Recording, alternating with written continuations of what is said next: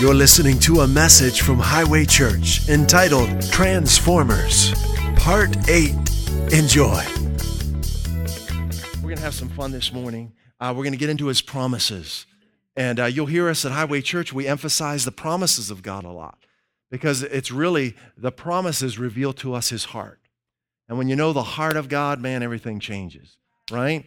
And that's what enables us to understand the Scriptures is knowing the heart of the one who wrote them, right?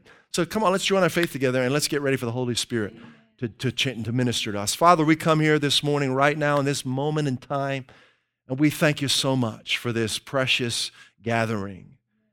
We've left our homes. We're here in public, unashamed, receiving your love for us. And Holy Spirit, I ask you to minister during this time as your word is shared, that a revealing of Christ would take place that transforms all of us.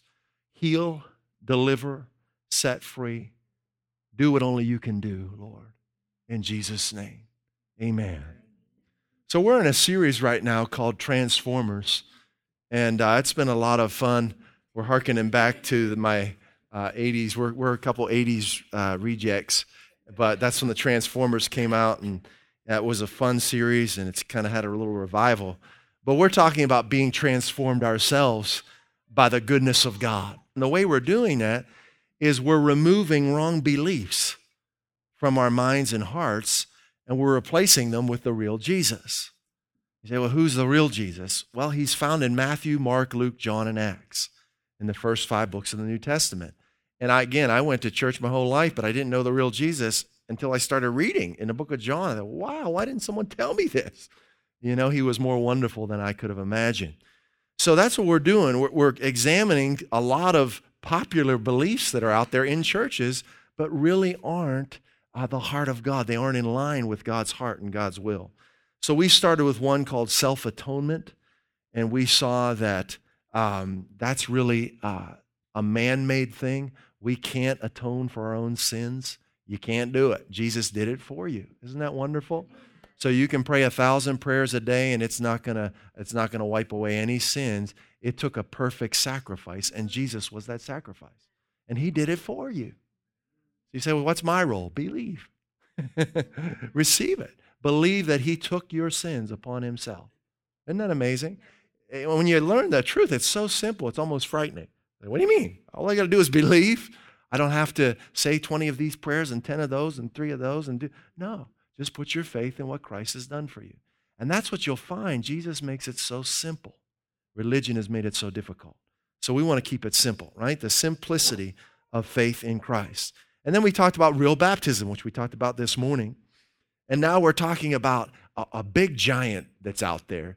It's a very widespread belief. It's kind of like a superstition, but it's known as fate, F-A-T-E, or the Christians have given it a term called God's sovereignty, which is kind of a wrong label for it.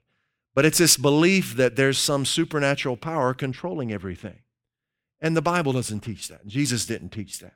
So we're really dismantling this thing by looking at Jesus. And we're conscious of something that's very important.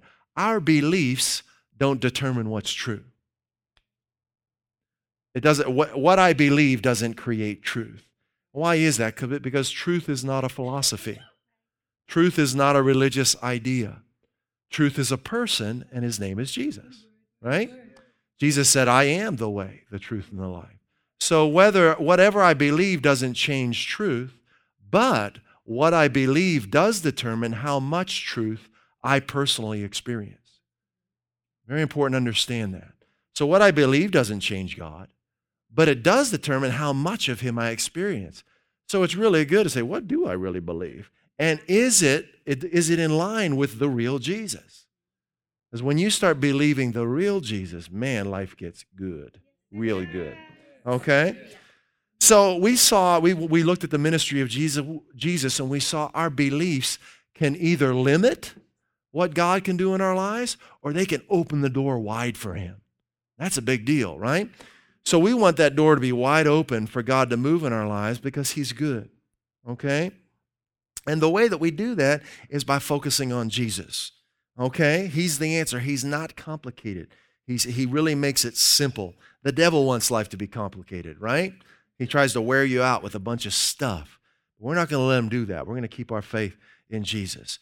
So this idea of, it's been, again, wrongly called God's sovereignty, is really not the truth. God's sovereignty literally means that he is above all, and that is true. God is above all, but what God's sovereignty does not mean is that he's controlling everything, okay? God's sovereignty does not mean he's controlling everything, and it does not mean that everything that happens is his will. That's another misnomer, okay? So God's sovereignty doesn't mean that he's controlling everything, and it doesn't mean that everything that happens is his will. If God was controlling the earth, he'd be very confused, wouldn't he? The earth is a confusing place, isn't it? I wouldn't want to serve a God like that if he was in control of the earth, okay? There's a ton of stuff going on in planet Earth today that are not the will of God at all. If God were in control, you'd have zero strife, zero wars, zero crime, no storms, no sickness, no disease if he was in control, but he's not. And we looked at that extensively, and just a reminder, it's all free on our website. If you go to highwaychurch.us, you can listen to these messages for free, okay? Just go to highwaychurch.us and click on the podcast button, and all these messages are here. So we're not going to take a lot of time and go back and review, but those are available to you anywhere you have an internet connection. You can also download them for offline use as well. So let's look at God's sovereignty some more. Let's go to Matthew chapter 7, verse 9. And while you're turning there, let's put Hebrews 1:3 up on the screen. This is talking about Jesus. Jesus is the sovereignty of God, right? He's God's sovereignty in the flesh. And this is what it says about Jesus. It says, this Son, this Jesus, perfectly mirrors God, and he's stamped with God's nature. This is a verse that absolutely changed my life forever, because there were some things. I grew up very sick in a medical family, had a lot of health issues, and I thought maybe it was God's will for me to be that way. I didn't know. And then when I started reading the Bible and I learned, wait a minute, Jesus is the will of God. So I started looking at his ministry. I said, did he make anybody sick? No, you won't find it in there. Did he heal people? Yeah, that's what he did a lot of. Right? His ministry consisted of teaching, preaching, and healing. So I thought, it's God's will for me to be well. And that understanding of this scripture gave me the confidence to receive healing of everything I ever had, and has kept me healthy these last 20-some years. And so this is very important to know that Jesus is the will of God, okay? So when we're looking at him, we're looking at God's sovereignty. So we exalt Jesus in Matthew, Mark, Luke, and John above everybody else in the Bible, okay? So we don't base our beliefs on Noah or Moses or Jacob or Joseph or David or even in the New Testament on James, Peter, John, Timothy, Paul. All of our beliefs, everything we believe about God is based on the person of Jesus Christ, okay? The person and ministry of Jesus, because he is God, all right? Okay, Matthew chapter 7. Let's listen to the voice of God's sovereignty and take note of how simple he makes it. You just couldn't get any simpler than this. He said, what man is there of you whom if his son asks bread will give him a stone? Clear as day, right? Of course not. None of us would do that. Or if his son asks a fish, we'll give him a serpent? Of course not. See how simple he makes it? If you then, verse 11, being evil, know how to give good gifts to your children, how much more? More. God's more good, right? He's much more good. How much more shall your Father, which is in heaven, give what kind of things? Good. Does it say good and bad things?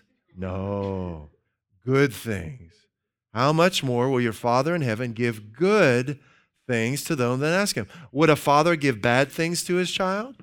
Of course not. Then God would never do that. Isn't that simple?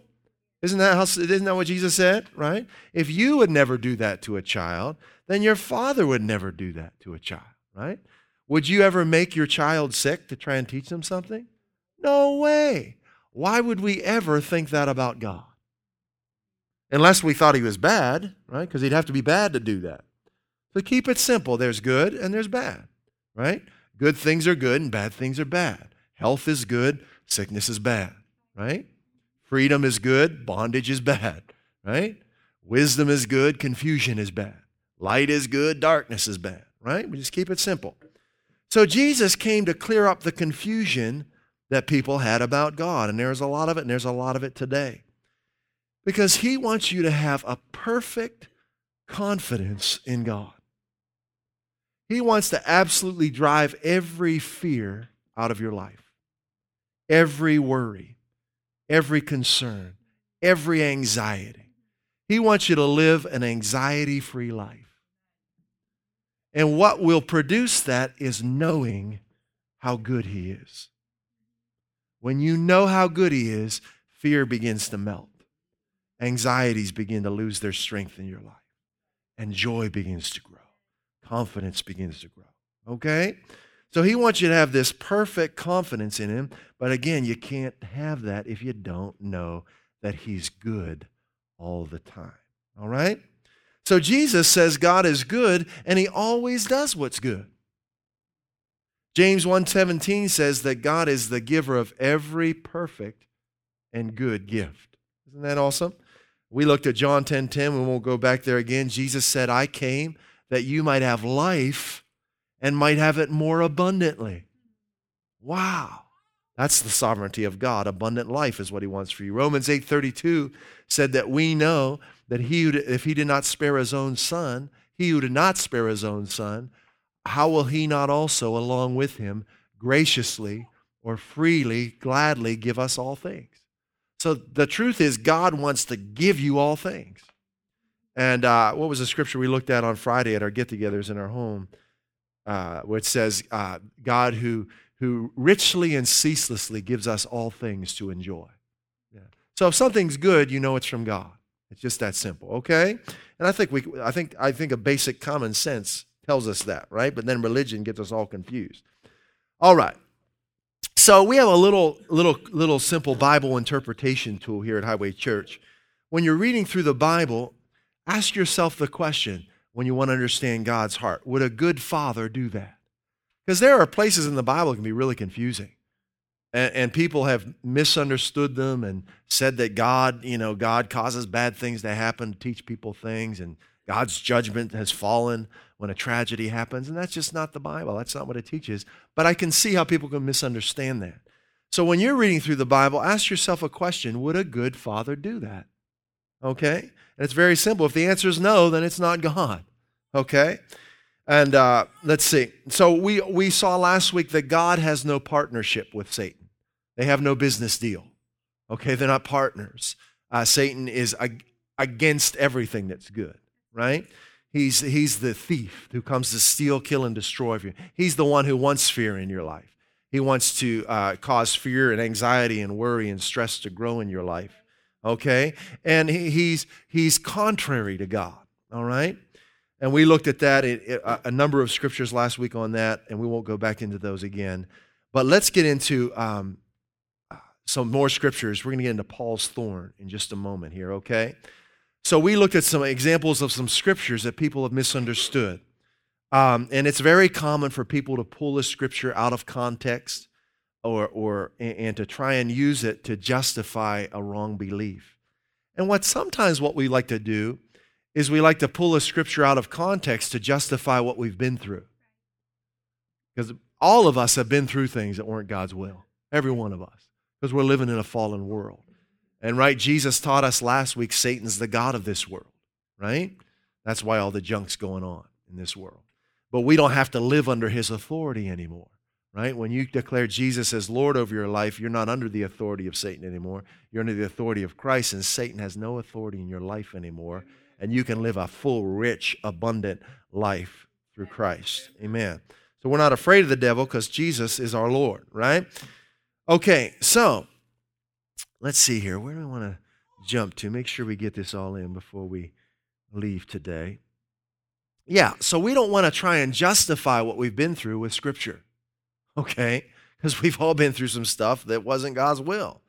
So what we do with the Scriptures, we want to base our beliefs not on what we've been through, not on what pastors have told us, okay, not on what churches have told us, but on who Jesus is. That's a solid belief. That's a foundation nothing can shake, okay? Now, so that's what we're endeavoring to do right here. So we looked at Matthew chapter 5, verse 45 last week. And this is a scripture that many have taken to say that, you can put it up there, Matthew 5:45. It says, "For he makes his sun rise on the evil and the good, and sends rains on the just and the unjust." We looked at this. We're not going to look at it extensively this week. But people will pull this little portion and say, see that? God causes bad things to happen. But if you read the verses before that, verses 43 through 48, you find out it's just the opposite is what he's teaching. He's teaching us to love our enemies, is what he's talking about. To love our enemies, to do good to those who hate us, right? To pray for those who despitefully use us. And he says, be like your father, for your father makes his sun. What does a plant need to grow? Sun and rain, water, right? These are good things. He makes his sun rise on the evil and the good and sends rain on the just and the unjust. In other words, God gives good things to bad people. Why? Because he loves everybody. He blesses everybody. That's how he does. That's his nature. So they've taken something and they've flipped it around to mean something opposite of what Jesus is teaching there. All right? He loves people. He blesses everyone regardless of what they've done. And he wants us to do that. Isn't that great? He wants us to do it. Hallelujah.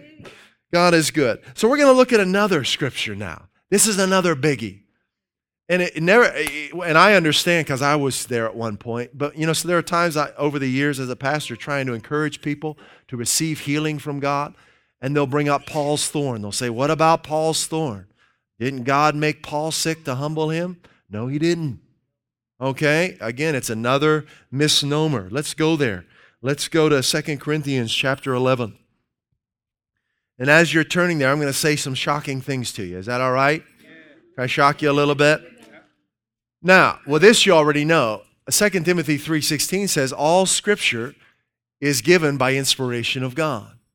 So the Bible is inspired by God. It is the Word of God, unquestionably, all right? And it is what we look to know Christ through His Word. But the Bible was written by people. Yeah, Ray, that's right. Right? It was written by people. Did you know that? God didn't come down from heaven and get some office furniture and sit down and write the Bible. He spoke to people by His Holy Spirit to write what they wrote. Why is that important? Because people have personalities. Have you ever met someone who doesn't have one? We all do, right? Everybody has a personality. People have attitudes, right? We all have them. Right? People have attitudes. They use figures of speech when they talk. That's how we do. We paint pictures with words. So why am I saying that? Because when you're reading the Bible, you're reading the truth of God's word, but you're seeing it, you're hearing it through figures of speech and people's attitudes. Paul is a great example of this. Paul is a very important man. He wrote like 2/3 of the New Testament. But if you'll read his writings, you'll notice he's kind of sarcastic. He's facetious at times. He's got a little bit of a twinge to it, And he's an amazing man. I'm not putting him down. I'm just talking about his personality. So you can read him and take everything literal and you're going to miss it. Listen, life is not lived in perfectly grammatical sentences. In literal sentences. We don't live life in perfect literal sentences and statements. Life is not lived that way. And the Bible's not written that way. So many people got really confused because they take everything in the Bible literally. And they get really kind of stiff, and cranky. Well, because they're taking everything literally. I'll give you an example. So people use figures of speech, right? God uses figures of speech. Do you remember when Jesus said, why do you look at the speck of dust in your brother's eye and not at the plank in your own eye? Was he talking about a 2x4 sticking out of your eye? No, what's he saying? Why are you judging someone else as if you've never done anything wrong? Right? He's not talking about wood and timber, right? But it's a good metaphor or analogy, right? It gets the point across. So God does this a lot. So you have to, and how do we know when He's doing it? By knowing His heart, right? The way to understand the Bible is to understand the heart of God who inspired the Bible. Okay? Where do we find the heart of God? In Jesus. Matthew, Mark, Luke, John, and Acts. First 5 books of the New Testament. Okay, here we go. Are you ready? You got your seatbelts on. Okay? Okay, so the thing that people say about Paul's thorn, are you in 2 Corinthians 11? All right, because we're going to start in 11. I know it's in 12. We're going to start in 11. They basically say that God, used sickness or allowed sickness in Paul's life to humble him. What we're going to find is sickness is not even mentioned in this passage. Has nothing to do with what Paul's talking about, okay? And by the way, did Jesus teach that God uses sickness to humble people? Do you see that anywhere in the ministry of Jesus? One time, not even once. Okay? So we know that thinking can't be right because we've studied the ministry of Jesus, right? It really sets you free when you know Jesus. You don't have to buy into all this wrong thinking, okay?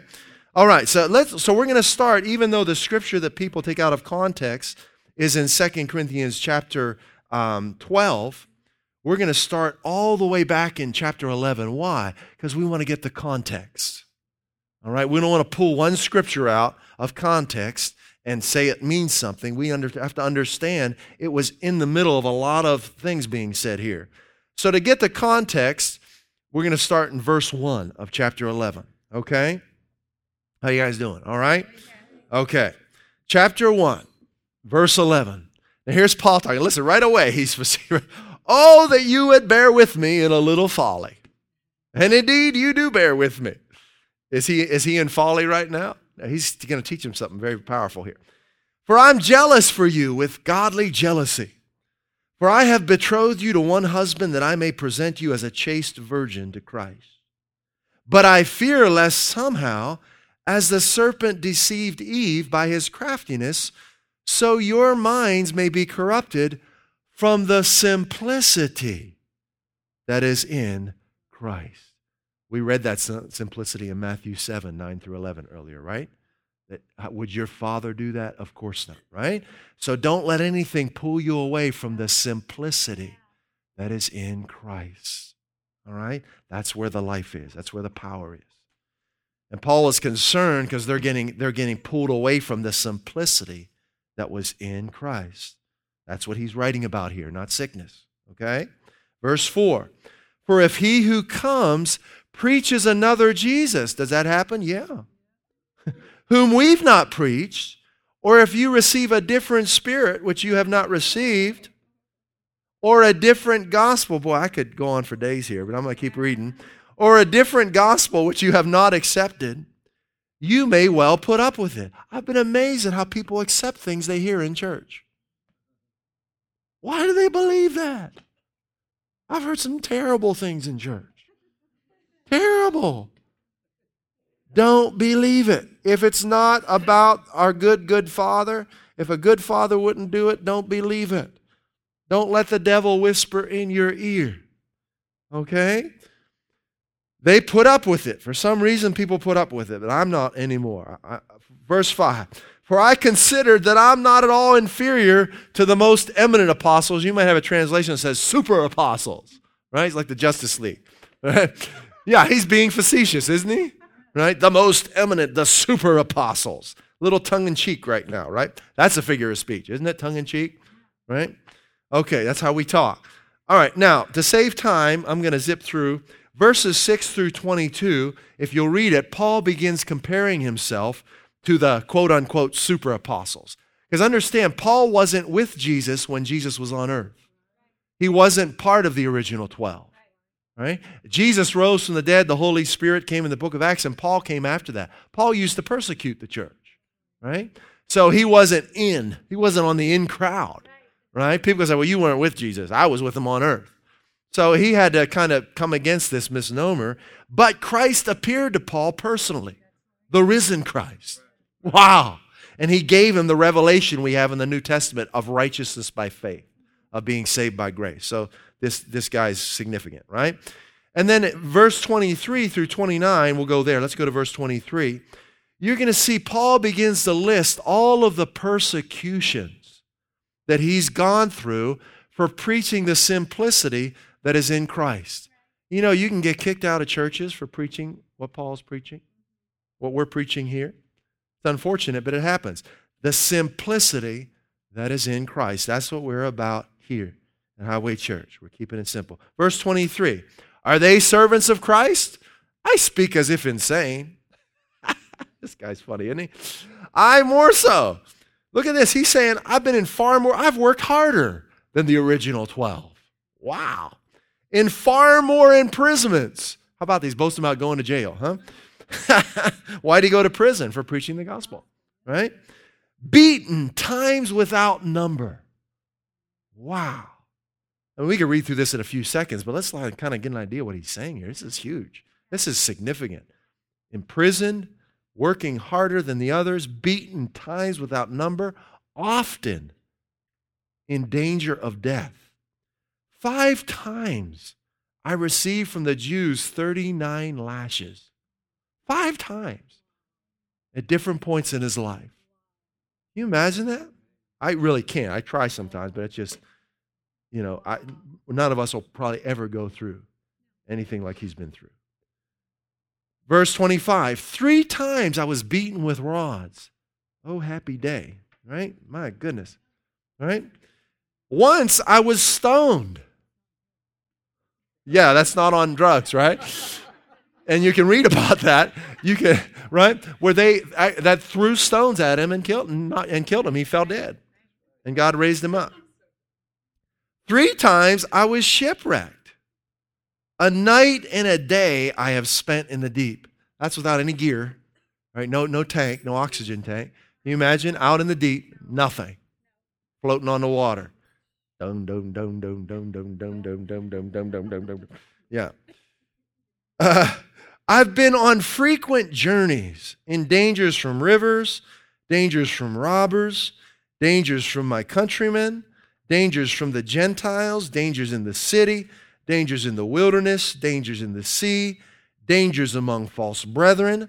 I've been in labor, in hardship, through many sleepless nights, in hunger and thirst, often without food, in cold and exposure. None of these things was voluntary. Paul didn't choose these things. This was persecution for preaching the simplicity of Christ. Verse 28, apart from such external things, as if that's not enough, there is the daily pressure on me of concern for all the churches.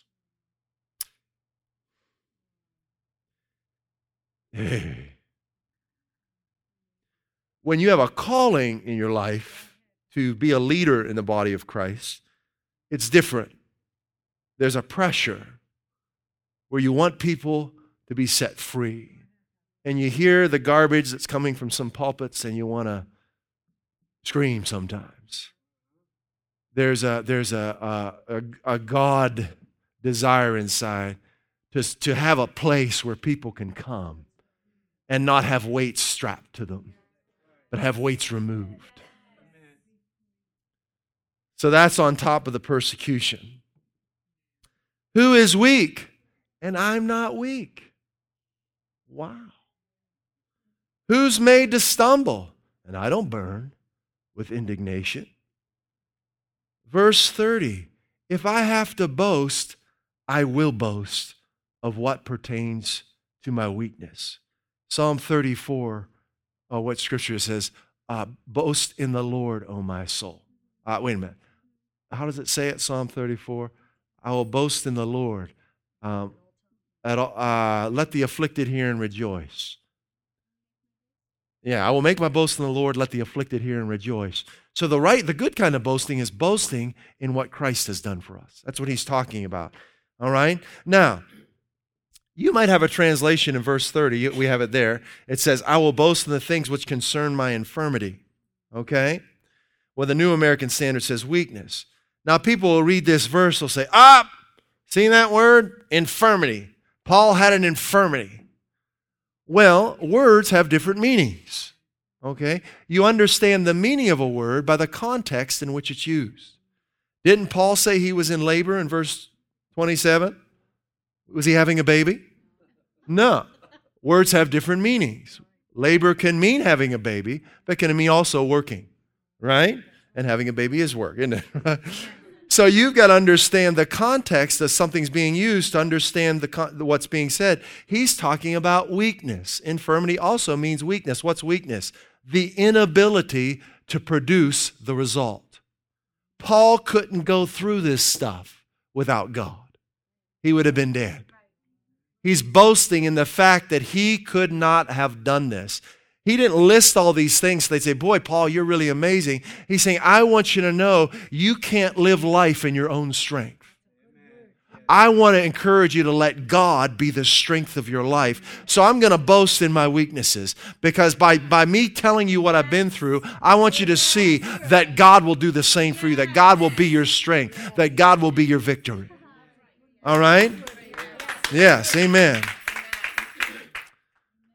God is good. So the context of what Paul's talking about is what? Preaching the simplicity of Christ and being persecuted for it, extreme persecution, and God delivering him from every one of them. That's the context of what we're talking about here. You know the Bible wasn't written in chapters and verses, right? It's just one big letter that Paul wrote to the Corinthians, all right? Now, we've taken it and put numbers next to it, and that's helpful, but it's one flowing letter, all right? So we're going to keep on flowing. So that's the end of chapter 11, but it's going to flow right into verse 1. So Paul is basically declaring, he's saying, if I'm going through something that's beyond my ability to produce the result, God shows up.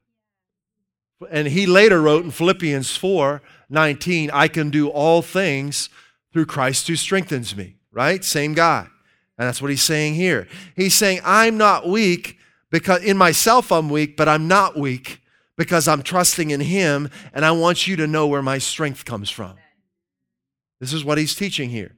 And that's real humility. Paul was a humble man. Real humility is knowing you can do nothing apart from God and knowing that with him you can do all things. Got to have both for real humility. All right? Okay? So verses 1 through 6 of chapter 12, Paul continues to give his credentials of apostleship, right? He continues to boast in the Lord to exhort us to put our confidence in God. All right, so let's read verse 1. We're almost done. Hang in there, guys. We're going to get through this because I think it's good. All right? Boasting is necessary. Boasting in the Lord is what he's doing, right? Though it is not profitable. He's being funny. But I will go on to visions and revelations of the Lord. Now look how he says this. He's talking about himself, but look what he says. I know a man in Christ who 14 years ago, he's talking as if it was someone else, not him, but it's him. Whether in the body I do not know, or out of the body I do not know, God knows. Such a man was caught up to the third heaven. That's what happened to Paul. He was taken to heaven and given personal revelation of salvation by grace, righteousness by faith. And I know how such a man, whether in the body or apart from the body, I do not know, God knows, was caught up into paradise and heard inexpressible words which a man is not permitted to speak. On behalf of such a man, I will boast. But on my own behalf, I will not boast, except in regard to my weakness. This is a clever way of getting a point across, but it can be misunderstood if you get caught up in literal words. For if I do wish to boast, I will not be foolish, for I will be speaking of the truth, or the truth. But I refrain from this, so that no one will credit me with more than he sees in me or hears from me. Now here's the big verse that so many have distorted. We got the context now, all right? And lest I should be exalted above measure by the abundance of revelations. Who gave Paul the revelations? Jesus, right?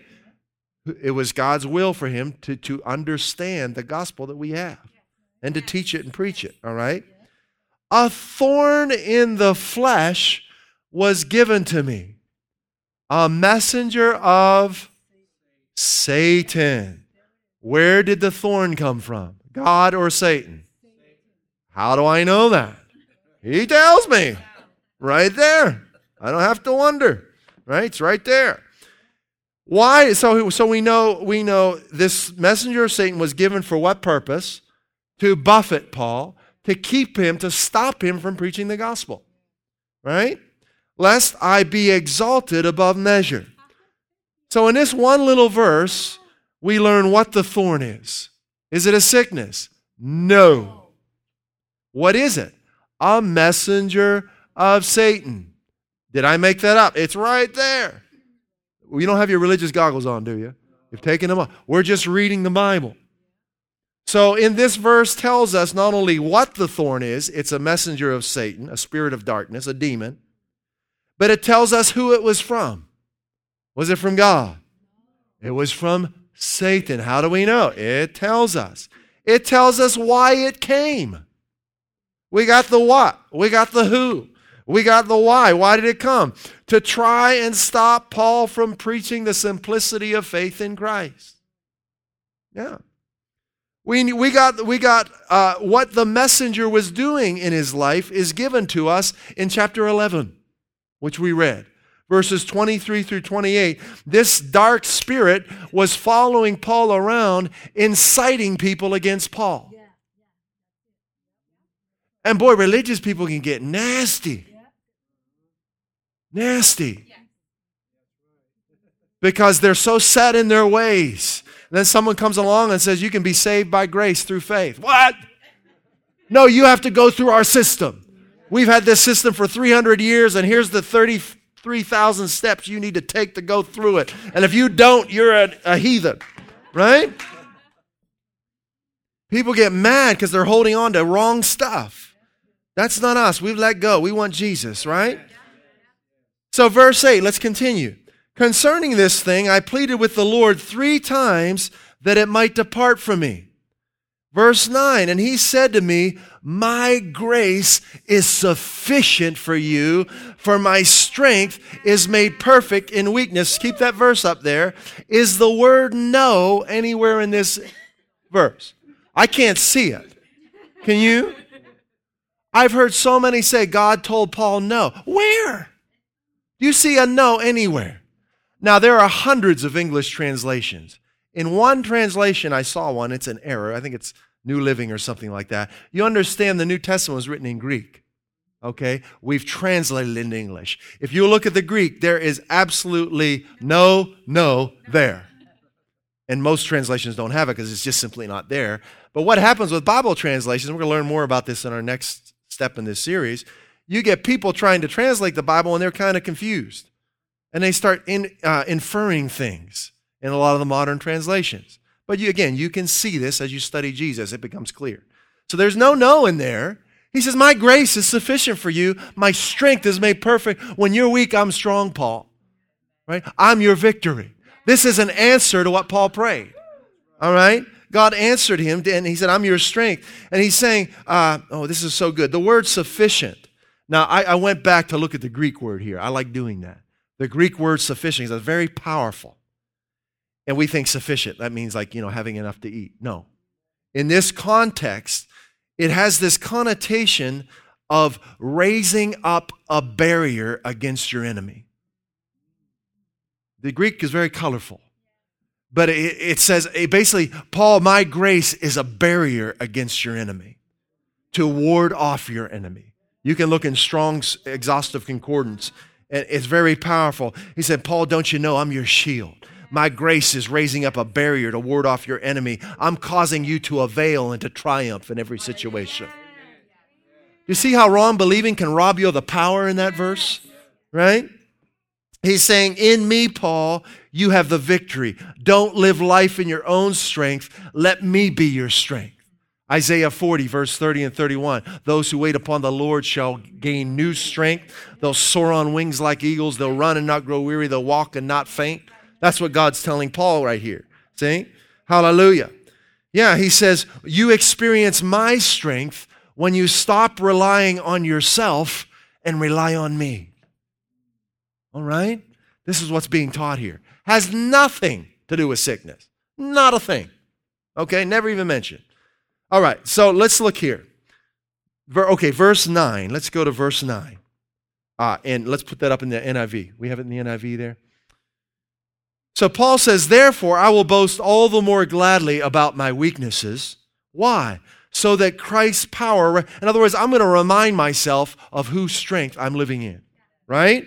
You see what he's saying here? So that Christ's power may rest on me. Verse 10, that is why for Christ's sake I delight in weaknesses, in insults, which he listed, right, in chapter 11, verses 23 through 28. I delight in these challenges, in these hardships, in these persecutions, in these difficulties. For when I am weak, then I am strong. Very powerful revelation here that's totally been missed by so many because of this wrong teaching out there. All right, we're almost done. Now, let's look at this term thorn in the flesh. This is really fun. Are you ready? Paul used a figure of speech from the Old Testament. Okay? Paul was an expert in the Old Testament. He was an expert in the Scriptures. Okay? He was trained by the best. So when Paul used this term thorn in the flesh, he took it right from the Old Testament. We're going to look at it, okay? So thorn in the flesh is an Old Testament term, thorn in particular is, that was used as a metaphor for a person or group that persecutes God's people. Let's look at Numbers chapter 33. Pull it up here real quick. Numbers 33. We got just a few more and we're going to be done. Numbers 33, 35. It says, God is talking to his people. He says, if you do not drive out the inhabitants of the land, talking about people who are against them, not sickness, those you allow to remain will become barbs in your eyes. Is that literal? No. It's a figure of speech. God's using figures of speech. And what? Thorns in your sides. Were these people literally transformed into thorns and sticking in their side? No. In other words, they're going to be trouble for you. Right? You see what he's saying? He's using figures of speech to describe persecution. Paul did the same thing. They will give you trouble. There it is. They'll give you trouble in the land where you will live. You see that? Paul was well aware of these scriptures. He was an expert in the New Testament. So in the context here, God's enemies are called thorns in Israel's side. Not talking about sickness. Okay? He's saying they will vex and torment them. These thorns were human beings inspired by God's enemies. That's what that thorn was. It was a spirit of darkness inciting people against Paul. Let's look at two more examples and we're done. Joshua 23, another example. Know for certain that the Lord your God will no longer drive out these nations from before you, but they shall be snares and traps to you, and scourges on your sides, and thorns in your eyes. Another figure of speech. Until you perish from this good land which the Lord your God has given you. One more. We'll do three here. So what's he doing? Talking about people who are against God. He's speaking of ungodly people. And now in Judges 2:3, he's talking about people, ungodly people they made a covenant with. And this is what he says. They shall be thorns in your side, and their God shall be a snare to you. It's clear now, isn't it? We're seeing what God's really talking about. So who is trying to keep Paul from being exalted? God or Satan?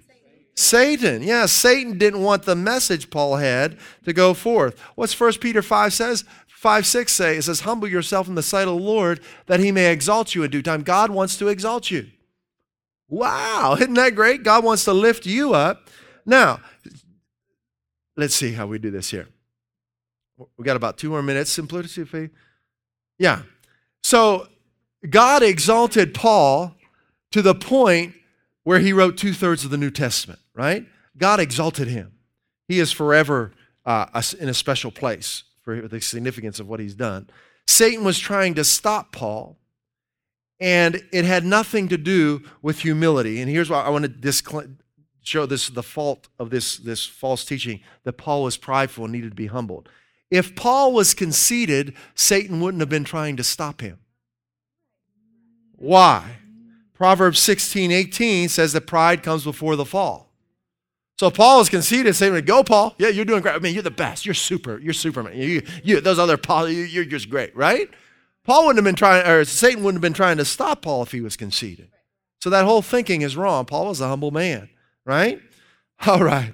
So this passage, this thorn, hopefully we've dismantled it and you can see that it has nothing to do with sickness nor humility. It's about the simplicity of faith in Christ. It's about living life with God as your strength. It's about the grace of God that raises up a barrier against our enemies and gives us the victory. and it's about fulfilling God's calling on your life. Amen. Woo! All right. That's good. Let's pray. Father, we thank you so much for this time together, and we thank you for unveiling more of Jesus to us this morning. Lord, we open our hearts and we say, Lord, this week belongs to you. On this first day of the week, we've started off right. We've come here and we've learned about you. Lord, transform us today, this week. Help us to know you more and to experience all that you have for us.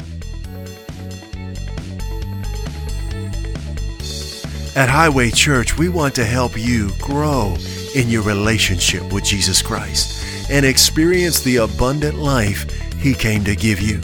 If you'd like to learn more about God's amazing love for you, please visit us at highwaychurch.us. You can email us at info@highwaychurch.us or message us via our Facebook page. Put your trust in Jesus today and taste and see how good He is.